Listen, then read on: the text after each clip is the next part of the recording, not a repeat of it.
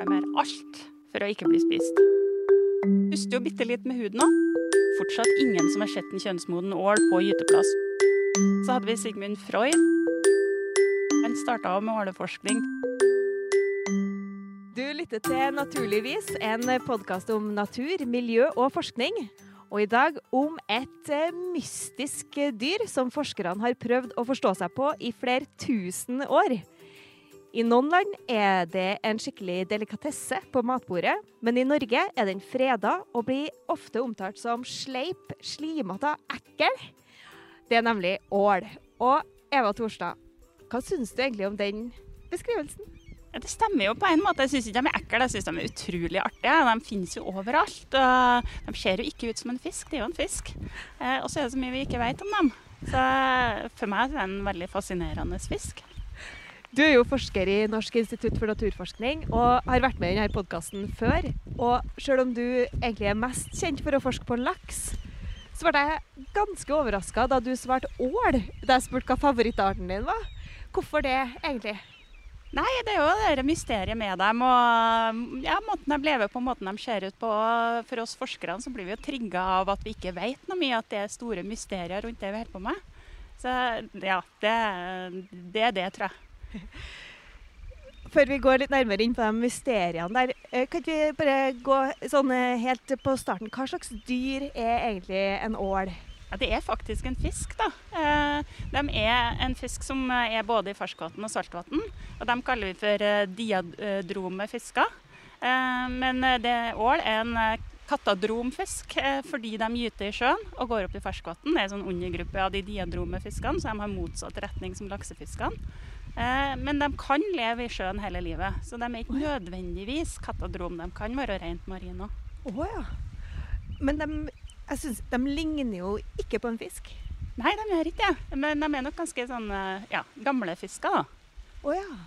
Men har de gjeller og alt sånt der? Ja da, det har de. Men de kan jo leve, de puster jo bitte litt med huden også, så de kan jo leve litt lenger på land enn fisker kan. Så de kan jo krabbe over land i korte parti. Ja, artig at du nevner det, fordi her er jo spørsmål fra mitt eget liv. Da. Faren min fortalte at da han var liten, så fanget de ål i elva nedenfor der de bodde. Og mellom fjorden og elva så er det jo en bratt foss, Brattfossen. Og den er såpass bratt at ikke laksen kommer seg opp en gang. Hvordan klarte ålen det? Nei, de kravler på fjellet, så de er jo helt utrolig til å klatre. Så hvis det er bitte litt sånn ru fjell, eller litt mose på fjellet, så litt fukt da, så klarer de å klatre opp fjell, og særlig opp til sånn 10-12 centimeters lengde. Så de er litt sånn klæbrig, så de kan gå rett opp og gå opp sånn betongdammer og klatre over dem også. Men samtidig er de ganske dårlige til å passere annen type vandringshindre, fordi at de hopper jo ikke, de kan bare svømme. Så det er en del type vandringshinder, sånn en kulvert som du må hoppe litt for å komme over, som ørret og laks kan komme opp, men som ål kanskje blir stoppet av. Så de er veldig gode til å komme seg opp noen plasser, men veldig dårlige andre plasser igjen. Men hvordan beveger de seg på land? Bruker de på en måte finnene, eller får de som en slange, eller hvordan gjør de det? Ja, litt sånn slange, åle seg som en slange. Det må jo være litt av et syn. Ja, det er det. Ja. Men hva spiser de da? De et omtrent alt. De er opportunister, det de finner.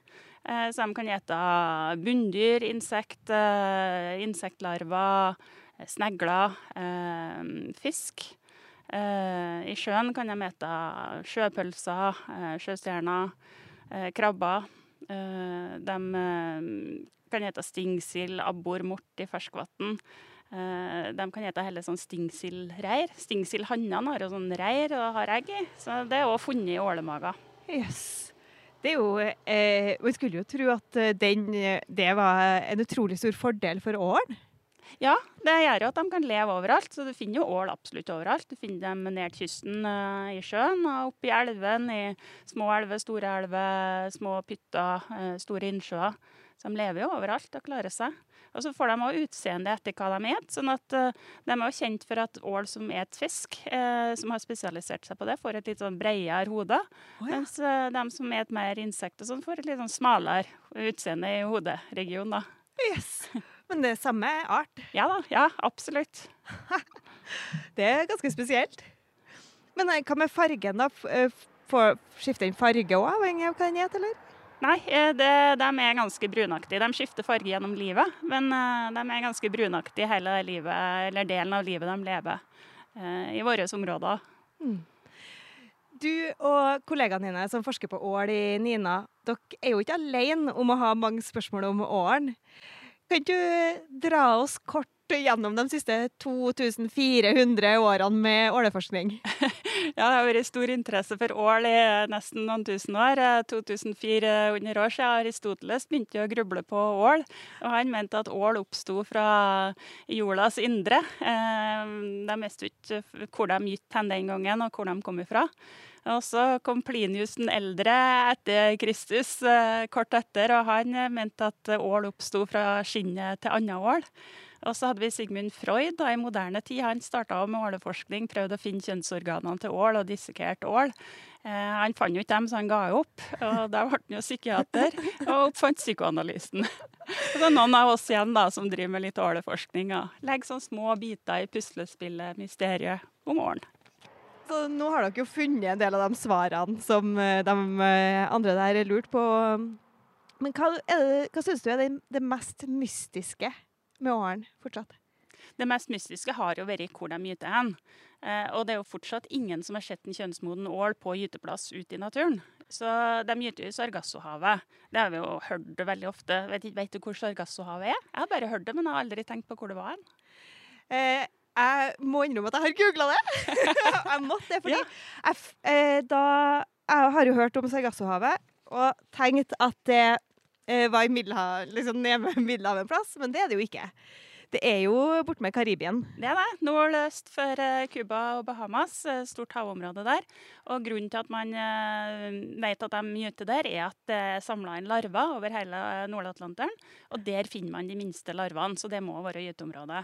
Så det er både nordamerikansk ål som gyter der, og europeisk ål. 2 forskjellige arter gyter der. Og da går amerikansk ål nordvestover, og våre europeiske ål går nordøstover. Og så finner man krysninger. Gjett hvor de er. Nei, jeg vet ikke. De er på Island. Hæ? Imellom. Der er det krysninger mellom de to artene som man finner en del av. Det er jo helt spesielt. Det er det. Også, men det her var jo med i historien om forskninga, fordi at det var en professor Johannes Schmidt, dansk på 1920-tallet, eller før det, som begynte å finne ut av det her, samlet inn larver, hadde tokt til Sargassohavet. Men det var jo et problem da, hvor får man forskningspenger fra? Så han ble gift med datteren til direktøren i Carlsberg-bryggeriet i Danmark, og fikk penger fra Carlsberg-stiftelsen til å drive med denne åleforskninga si da. Så det var da de hadde gjennombruddet og klarte å vise de larvene tilbake til Sargassohavet. Det var en bra taktikk for å få seg litt forskningspenger. Jeg vet ikke om det var det, men det var i hvert fall et resultat da. Så. Men fortsatt er det jo ingen som har sett voksen ål i Sargassohavet. Men hvordan går det an? Ja, det er et stort havområde. Det er veldig langt fra land. Du må ha store skip og dit, og det er antageligvis som å finne nåla i høystakken da. Men en ål er jo ganske stor, tross alt, i forhold til de larvene da. Ja, det er de jo, men ikke i forhold til det store Sargassohavet, Nord-Atlanteren. Nei, det kan jeg skjønne, men likevel så... Men, ja, ok, så dere er helt sikre på at de gyter der, at ikke de har et annet hemmelig sted? Nei, det er man ganske sikker på. Ok, men når de gyter der da, hva skjer etter det? Da, når de klekkes, så er de sånn blommesekkyngel, og så blir de fort sånn leptocephalus-larver. Da er de helt flattrykt, ser ikke ut som en ål i hele tatt. Blafrer rundt i sjøen, litt gjennomsiktig. Og driver nordover med strømmen mot våre områder. Forskerne er ikke helt sikre på hvor lang tid det tar. Det tar kanskje 1,5 til 2 år før de kommer til våre områder. Og når de kommer ned til Europa, så blir de glassål omdannes. Da ser de ut som bittesmå ål. Stoppenål-størrelse. Åja, så små. Men er helt gjennomsiktig, helt blank, helt glassblank. Og så går det litt tid til, så får de brunfargen. Men fortsatt ser ut som små babyåler. Så når de går opp i IMSAT med vår forskningsstasjon i Rogaland, så er de brun, men bittesmå. 7-8-9 cm lang. Ja. Og da kalles de gulål, for da har de vært brun eller gulbrun da. Ok, men hvordan kan de her bittesmå flate larvene fra nordamerikansk og europeisk ål flyter til hvert sitt kontinent? Ja, det er litt mystisk det også, men de har litt overlapp i gyteplassen, men det må være noe med vannstrømmene, at de ender opp i ulike vannstrømmer og havner hver sin vei. Ja. Nå er vi jo ved Trondheimsfjorden, og i fjæra her, bare et par meter bortom oss, så fant jeg jo en ål for et par uker siden, og den var kanskje maks 20 cm, tenker jeg, og brun. Og da, liksom, jeg hadde jo hørt om det her med Sargassohavet, men jeg synes det er helt utrolig at en så liten fisk kan komme seg så langt. Sånn at da begynte jeg nesten å lure på om kanskje det er noen som gyter her i strøket også? Ja, det er mange som har spekulert på det, men det er nok ikke det, fordi tidlige larvene de finnes som sagt mot Sargassohavet. Men det er jo sikkert en stor dødelighet, en farefull ferd fra Sargassohavet til du finner dem her, så det var en av de heldige du fant her. Ja, jeg følte meg ganske heldig selv faktisk, som fant den. Ja, var ikke artig? Jo, det var veldig artig, men det er jo den eneste jeg har funnet her da, på 8 år hvor jeg har bodd her. Så det er nok ganske sjelden. Ja, de er jo gått tilbake. Før så var det jo veldig mye ål, men de har jo hatt en ganske stor tilbakegang. Så fra midt på 80-tallet, særlig noen plasser allerede fra 60-tallet, så har de blitt veldig få. Så nå er det bare 2-6% eller glassål da, som kommer fra Sargassohavet mot Europa i forhold til hva det var på 60-70-tallet. Men ja, vi har jo et fast spørsmål i denne podcasten her, og det er jo hvordan står det til med din art i norsk natur? Og nå er du jo inn på akkurat det. Og skalaen i det spørsmålet her går fra 1 til 10, der 1 er skikkelig dårlig, nesten utrydda, og 10 er strålende, kunne ikke ha gått bedre. Hvor på skalaen vil du plassere ål? 2. 2, ja. Ja, ganske dårlig. Kritisk trua på internasjonale rødlister. Det tror jeg kanskje det er lengst ned. Vi har vært på den skalaen i podcasten her. Det er ganske ille. Ja, og så er det vanskelig med tiltak. For det første så kan vi ikke ta vare på dem i klekkeri. Så vi må redde dem i naturen hvis vi skal redde dem. Oh, ja. Fordi at med kunstige hormoner så får man dem kjønnsmoden og får larver, men etter kanskje 2-3 uker så klarer ikke dem å få dem til å ete lenger. Oh, nei. Så vi klarer ikke per i dag å produsere ål i klekkeri. Og siden de gyter en plass vi ikke kommer til å ikke klare å måle dem og registrere dem, så er det en vanskelig art å overvåke. Ja. Men hva kan vi gjøre da? Årsaken til at de har gått tilbake er jo sannsynligvis mange. Forskere som holder på med ulike ting har jo gjerne sine yndlingsfaktorer. Men jeg tror at hos ål så er det nok en kombinasjon. Og det har vært overfiska ål. Veldig populær fisk som fiskes på veldig mye i Europa. Ikke i Norge, men resten av Europa. Og så har det vært mye sånn leveområdeødeleggelser, mye dammer, mye stengte områder av elver og vassdrag rundt i Europa. Forurensing. Det er også snakk om at kanskje klimaet påvirker larvene i Sargassohavet. Så det er veldig mye som har påvirket dem til sammen. Og hvis man da kan redusere noe av den dødeligheten, så er jo det som er målet. Og EU har en veldig stor fellesaksjon i de europeiske landene for å gjøre tiltak mot ål. Altså, vi har jo stoppet ålefiske, men det har redusert veldig mange europeiske land. Men det er jo nesten litt rart, selv om alle de tingene påvirker ålen, når den kan spise hva som helst. Og likevel så klarer den ikke å finne et sted der den kan leve. Ja, at den lever i sjøen, det gjør de i større grad mot nord. Så i mye av leveområdet sørover i Europa, mellom-Europa og sørover, så lever de i elven. Og det er jo veldig mye vandringshinder og kraftverk, dammer, stengsel i elven rundt omkring. Hva skjer når en ål kommer til en dam eller demning? På vei opp så kan de stoppes at de ikke klarer å passere på vei opp, og da har det jo begrenset området de lever i, eller de klarer å kravle seg over dammen, men så lever de i elva noen år, og så skal de jo ut igjen, og da kan de jo veldig fort gå gjennom kraftverksturbinene. Og en kraftverksturbin kan jo se ut som for eksempel en sånn båtpropell som går rundt. Og ål er veldig lang, så de er veldig mye mer utsatt for å bli rett og slett kuttet i 2 i kraftverksturbiner enn hva lakse da. Så laks kan jo ha stor dødelighet kraftverk, men ål enda mye mer. Men kan de gå i laksetrapper og sånt, liksom, eller? De har litt problem hvis det er sterk strøm i laksetrappa. De klarer ikke å gå mot så sterk strøm som laksefisk er, så de er ofte bygd for laksefisk, så de er ofte ikke så godt tilpasset ål.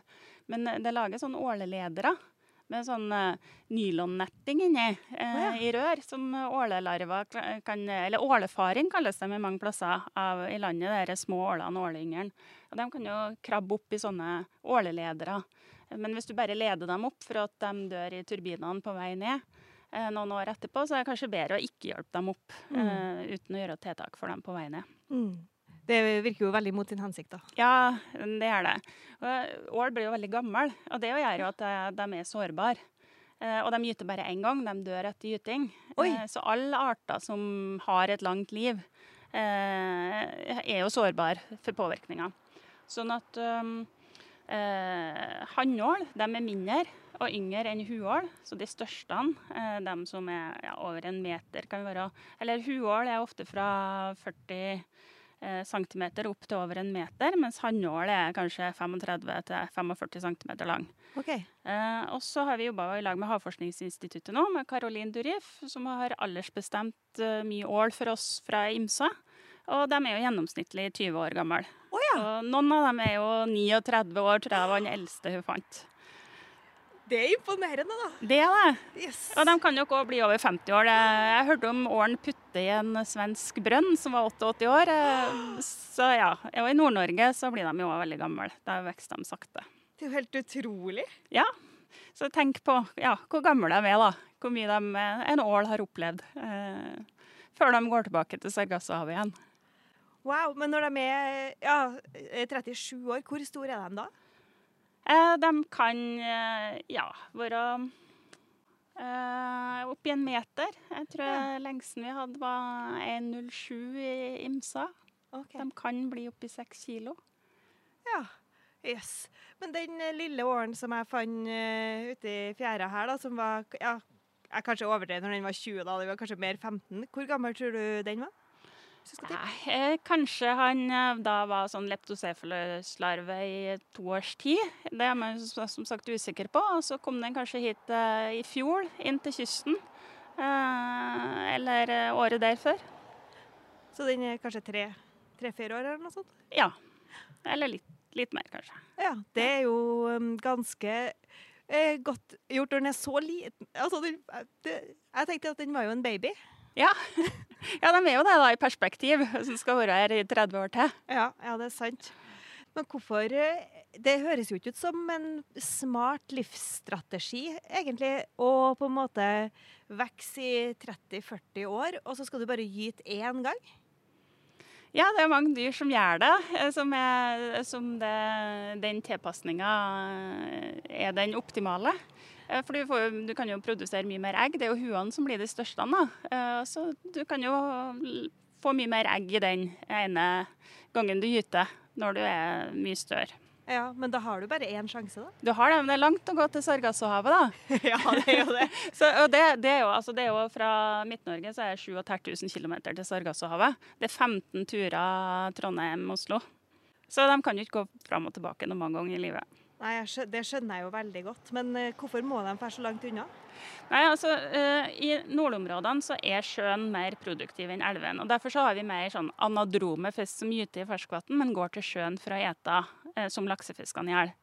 Sånn at ål som gjør det motsatte, de er jo sannsynligvis oppstått i sånn evolusjonær historie, da, i utviklingshistoria til arten, i sørområdene. For det er der du har katadrome arter i større grad. Men så har de jo sikkert da spredd seg til de her mindre marginale områdene i Norge. Ja. Men det er nok en art som kommer fra sørlige områder, eller en gruppe fisk som kommer fra sørlige områder. Og du var jo litt inn på det i sted, at de drar jo dit og gyter, så fer de til Nord-Amerika og Europa, men de drar ikke tilbake liksom, til en spesiell elv, sånn som for eksempel laksen gjør. Nei, de gjør ikke det. Det er veldig tilfeldig, sånn at genene deres er spredt litt sånn tilfeldig overalt. De er veldig genetisk like overalt hvor de er. Det er ikke noen sånne bestander som er tilpasset elva si som laksen, som du sier. Så den ålen du fant her, han kunne ha en sånn italiensk skjønnhet som mor og en skotsk kjekkas som far, den. Og som tilfeldigvis havna i strømmen som kom inn i Trondheimsfjorden. Ja. Og det jo forvaltninga litt spesiell, for da vi alle i samme båt. Hvis vi har en helt uberørt elv i Norge, hvis hele arten går tilbake, så vil jo vi få færre ål til oss òg. Sånn at du trenger internasjonal forvaltning for å ta vare på dem og et samarbeid. Og hvis du gjør tiltak for ål i de elv, så ser jo ikke du et resultat der hvis ikke alle andre gjør noe bra for dem. Nei. Eller hvis du ødelegger områdene i de elv, så kommer det fortsatt yngel tilbake hvis alle de andre passer på ål. Så det blir en helt sånn annen måte å tenke bevaring og forvaltning på enn laksefiskene. Hvordan jobber man i verden for å få til det nå? I Europa så det veldig sånn samarbeid, sånn egen åleforordning i EU, sånn at de har avtaler om å redusere fiske og gjøre tiltak i elven, sånn at de reduserer dødeligheten på blankål som går ut. De heter blankål når de går ut i sjøen på vei mot Sargassohavet igjen. Norge ikke en del av den delen av EU-avtalene. Men vi jo med på mye av det forskersamarbeidet som foregår, og har jo stoppet fiske. Det var et ganske stort fiske så sent som på 90-tallet, starten på 2000-tallet i Sør-Norge, Sør-Vest-Norge. Så det jo en del fiskere som mistet ålefisket sitt. Det jo ikke så lenge siden det da. Nei, det jo ikke det, så det ganske nytt, den tilbakegangen. Det skjedde ganske brått i Norge på 80-tallet, som sagt. Kulturelt så blir jo ålen alltid på en måte fremstilt som så ond og sånn, men den har det jo ikke så greit. Nei, det kan hende at den blir fremstilt som det. Jeg synes ikke det med det, altså. Ål jo veldig populær i Europa. Ja. Det en veldig sånn verdsatt art, matmessig. Så i Norge så har vi hatt et helt annet forhold til ål enn nabolandene våre. Kanskje har vi hatt andre fisker, andre naturressurser som vi har spist i stedet. Ja. Så det at vi ikke så ivrig på å spise ål i Norge, det jo veldig forskjellig fra resten av Europa. Ja, for i Nederland, for eksempel, der elsker de jo å spise ål. Ja, Danmark, Sverige også. Ål veldig populært. Det jo faktisk ganske godt. Ja, det det. Hvis hele Europa da, slutter å spise ål i 10 år, tror du det hjelper? Ja, det hjelper jo sakte. Men det jo det som når du har en art som blir så gammel, så tar det veldig lang tid før du ser resultatet av det. Ja, så vi må egentlig vente i 40 år. Ja, altså. Man driver og måler da nå på etter at denne åleforordningen i Europa ble vedtatt. Og det jo fortsatt ikke noe voldsomt stor oppgang. Men kanskje bitte litt. Ja, men det ikke noe fortsatt nedgang, eller? Nei, men det jo såpass nærme null, så når du ned i 2-6% av tidligere nivå, så det vanskelig å komme så mye lenger ned da. Ja, det jo en helt enormt stor nedgang. Ja, i Imsa, hvor vi har overvåking, så på 70-80-tallet så var det noen år det kom 40 000 ål opp i elva. I fjor kom det 130. 130 stykker? Ja. Det jo nesten ingenting. Nei, i forhold til hva det var, så ikke det. Det litt av et perspektiv, ja. Når du snakket om at det fortsatt en del mysterier med ål som står igjen å finne, da, hva det du har mest lyst til å finne ut av? Det må jo være vandringer. Jeg jobber jo med fiskevandringer. Kollega Finn Økland jobber jo med fiskevandringer. Jeg jobber veldig mye med de nye satellittsenderne som har kommet. Og han hadde vel sagt at han gjerne vil følge dem tilbake til Sargassohavet med satellittsender. For de gruppene han jobber, så har de klart å følge voksne ål tilbake til Azorene. Okay. Og det en tredjedel på veien. Men ikke resten, for det jo veldig vanskelig å merke dem. Det jo som å merke svømmende pølse, og de her satellittsenderne jo veldig store. Så det veldig vanskelig å få sånne sendere til å henge på ål i lang tid. Ok, så de har sikkert døtt av da, før den har svømt over til Sargasso? Ja, det stor fare for det, og så svømmer de jo veldig mye opp og ned. Det var jo veldig overraskende når de begynte med disse undersøkelsene her, at de på ganske dypt vann på dagen, og kanskje et par hundre meters djup. Nei, på natta, mener jeg. Men på dagen så dykker de ned, kanskje ned i 1000 meters djup. Og det gjør de hver natt og dag, så går de opp og ned i havmassene når de vandrer. Yes. Og de har sluttet å spise. Når de blir blankål i elven og er klar for å gå til Sargassohavet, så skifter de farge. De blir blank, de blir ganske hvit på buken og mer svart på ryggen. Så får de lengre finner, og så større øyne, så de er jo klar for livet i havet. Og så slutter de å ete, får tilbakedannet tarmen. Så sannsynligvis så er det for å unnslippe rovdyr, rovfisk i havet, det her dykkene de gjør. Men det er jo helt fantastisk. Det er jo hvis du lager det som sånn Eiffeltårn-målestokk, så dykker de jo opp og ned 3 Eiffeltårn-dybder hver morgen og kveld. Det er jo helt vilt. Ja, det er det. Og det må jo være helt utrolig krevende. Ja, men forskere har jo forsket på det og finner at den måten de svømmer på er ganske effektiv. Så de er ganske effektive svømmere. Jeg skulle si, det ser jo ikke sånn ut, men de er jo veldig strømlinjeformet. Ja, de er det, og de svømmer ganske fort, kan gjøre. Men de har veldig små finner, da? Ja, men brystfinnene blir litt lengre før de går ut i sjøen på stadiet her.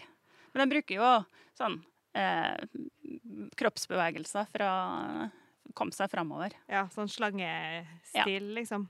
Og i Hardangerfjorden så vi veldig tydelig at på natta så går de litt ned, men de stopper også opp. Okay. Sånn at det virker som ål har hatt mye fiender, mange som et dem. Og det virker som ål er veldig tilpasset å unngå å bli spist. Mye mer enn alle andre fisker jeg har sett.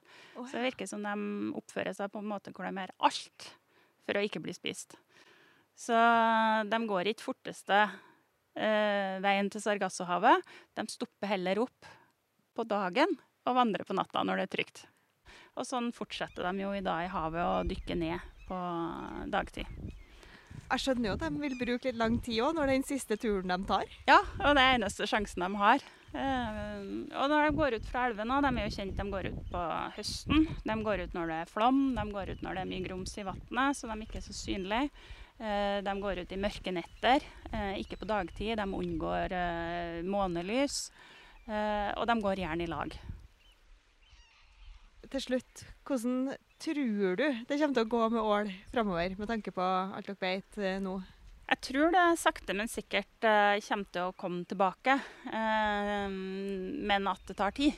Men det gjøres så mye tiltak nå, tror jeg, og særlig hvis de europeiske landene følger opp. Det er bra. Selv om det ser dårlig ut nå, så er det jo i hvert fall positivt fremover. Ja, det tror jeg det er. Vi har jo et fast spørsmål til, og det er jo den der, hva er din favorittart eller favoritting i naturen? Og sist Eva, så svarte du jo ål. Ja, gjorde det. Så jeg har skjønt trikset nå da, for jeg skjønte at det svaret, det blir neste podcast. Ja. Så. Ja, du er jo hjertelig velkommen til å komme tilbake, men så da er jeg spent. Da blir det sjøørret, rett og slett. Ja. Ja, de har litt felles mål, utrolig fleksible fisker. Utrolig mye sånn variasjon, veldig mye rart. Så da svarer jeg sjøørret. Jeg gleder meg til når vi skal snakke mer om det. Og de finnes jo ute i fjæra rett utom oss, dem også, så de er jo i nærområdet. Jeg skal holde utkikk, kanskje jeg finner en. Tusen takk, Eva Torstad, NINA-forsker, for at du var med i podcasten igjen. Takk skal du ha. Podcasten Naturligvis, den blir laget av Norsk institutt for naturforskning. Mitt navn er Juliette Landrød, og følg oss gjerne på sosiale medier for å lære mer om naturen, eller stikk innom nina.no for å sjekke hvilken forskning vi holder på med akkurat nå.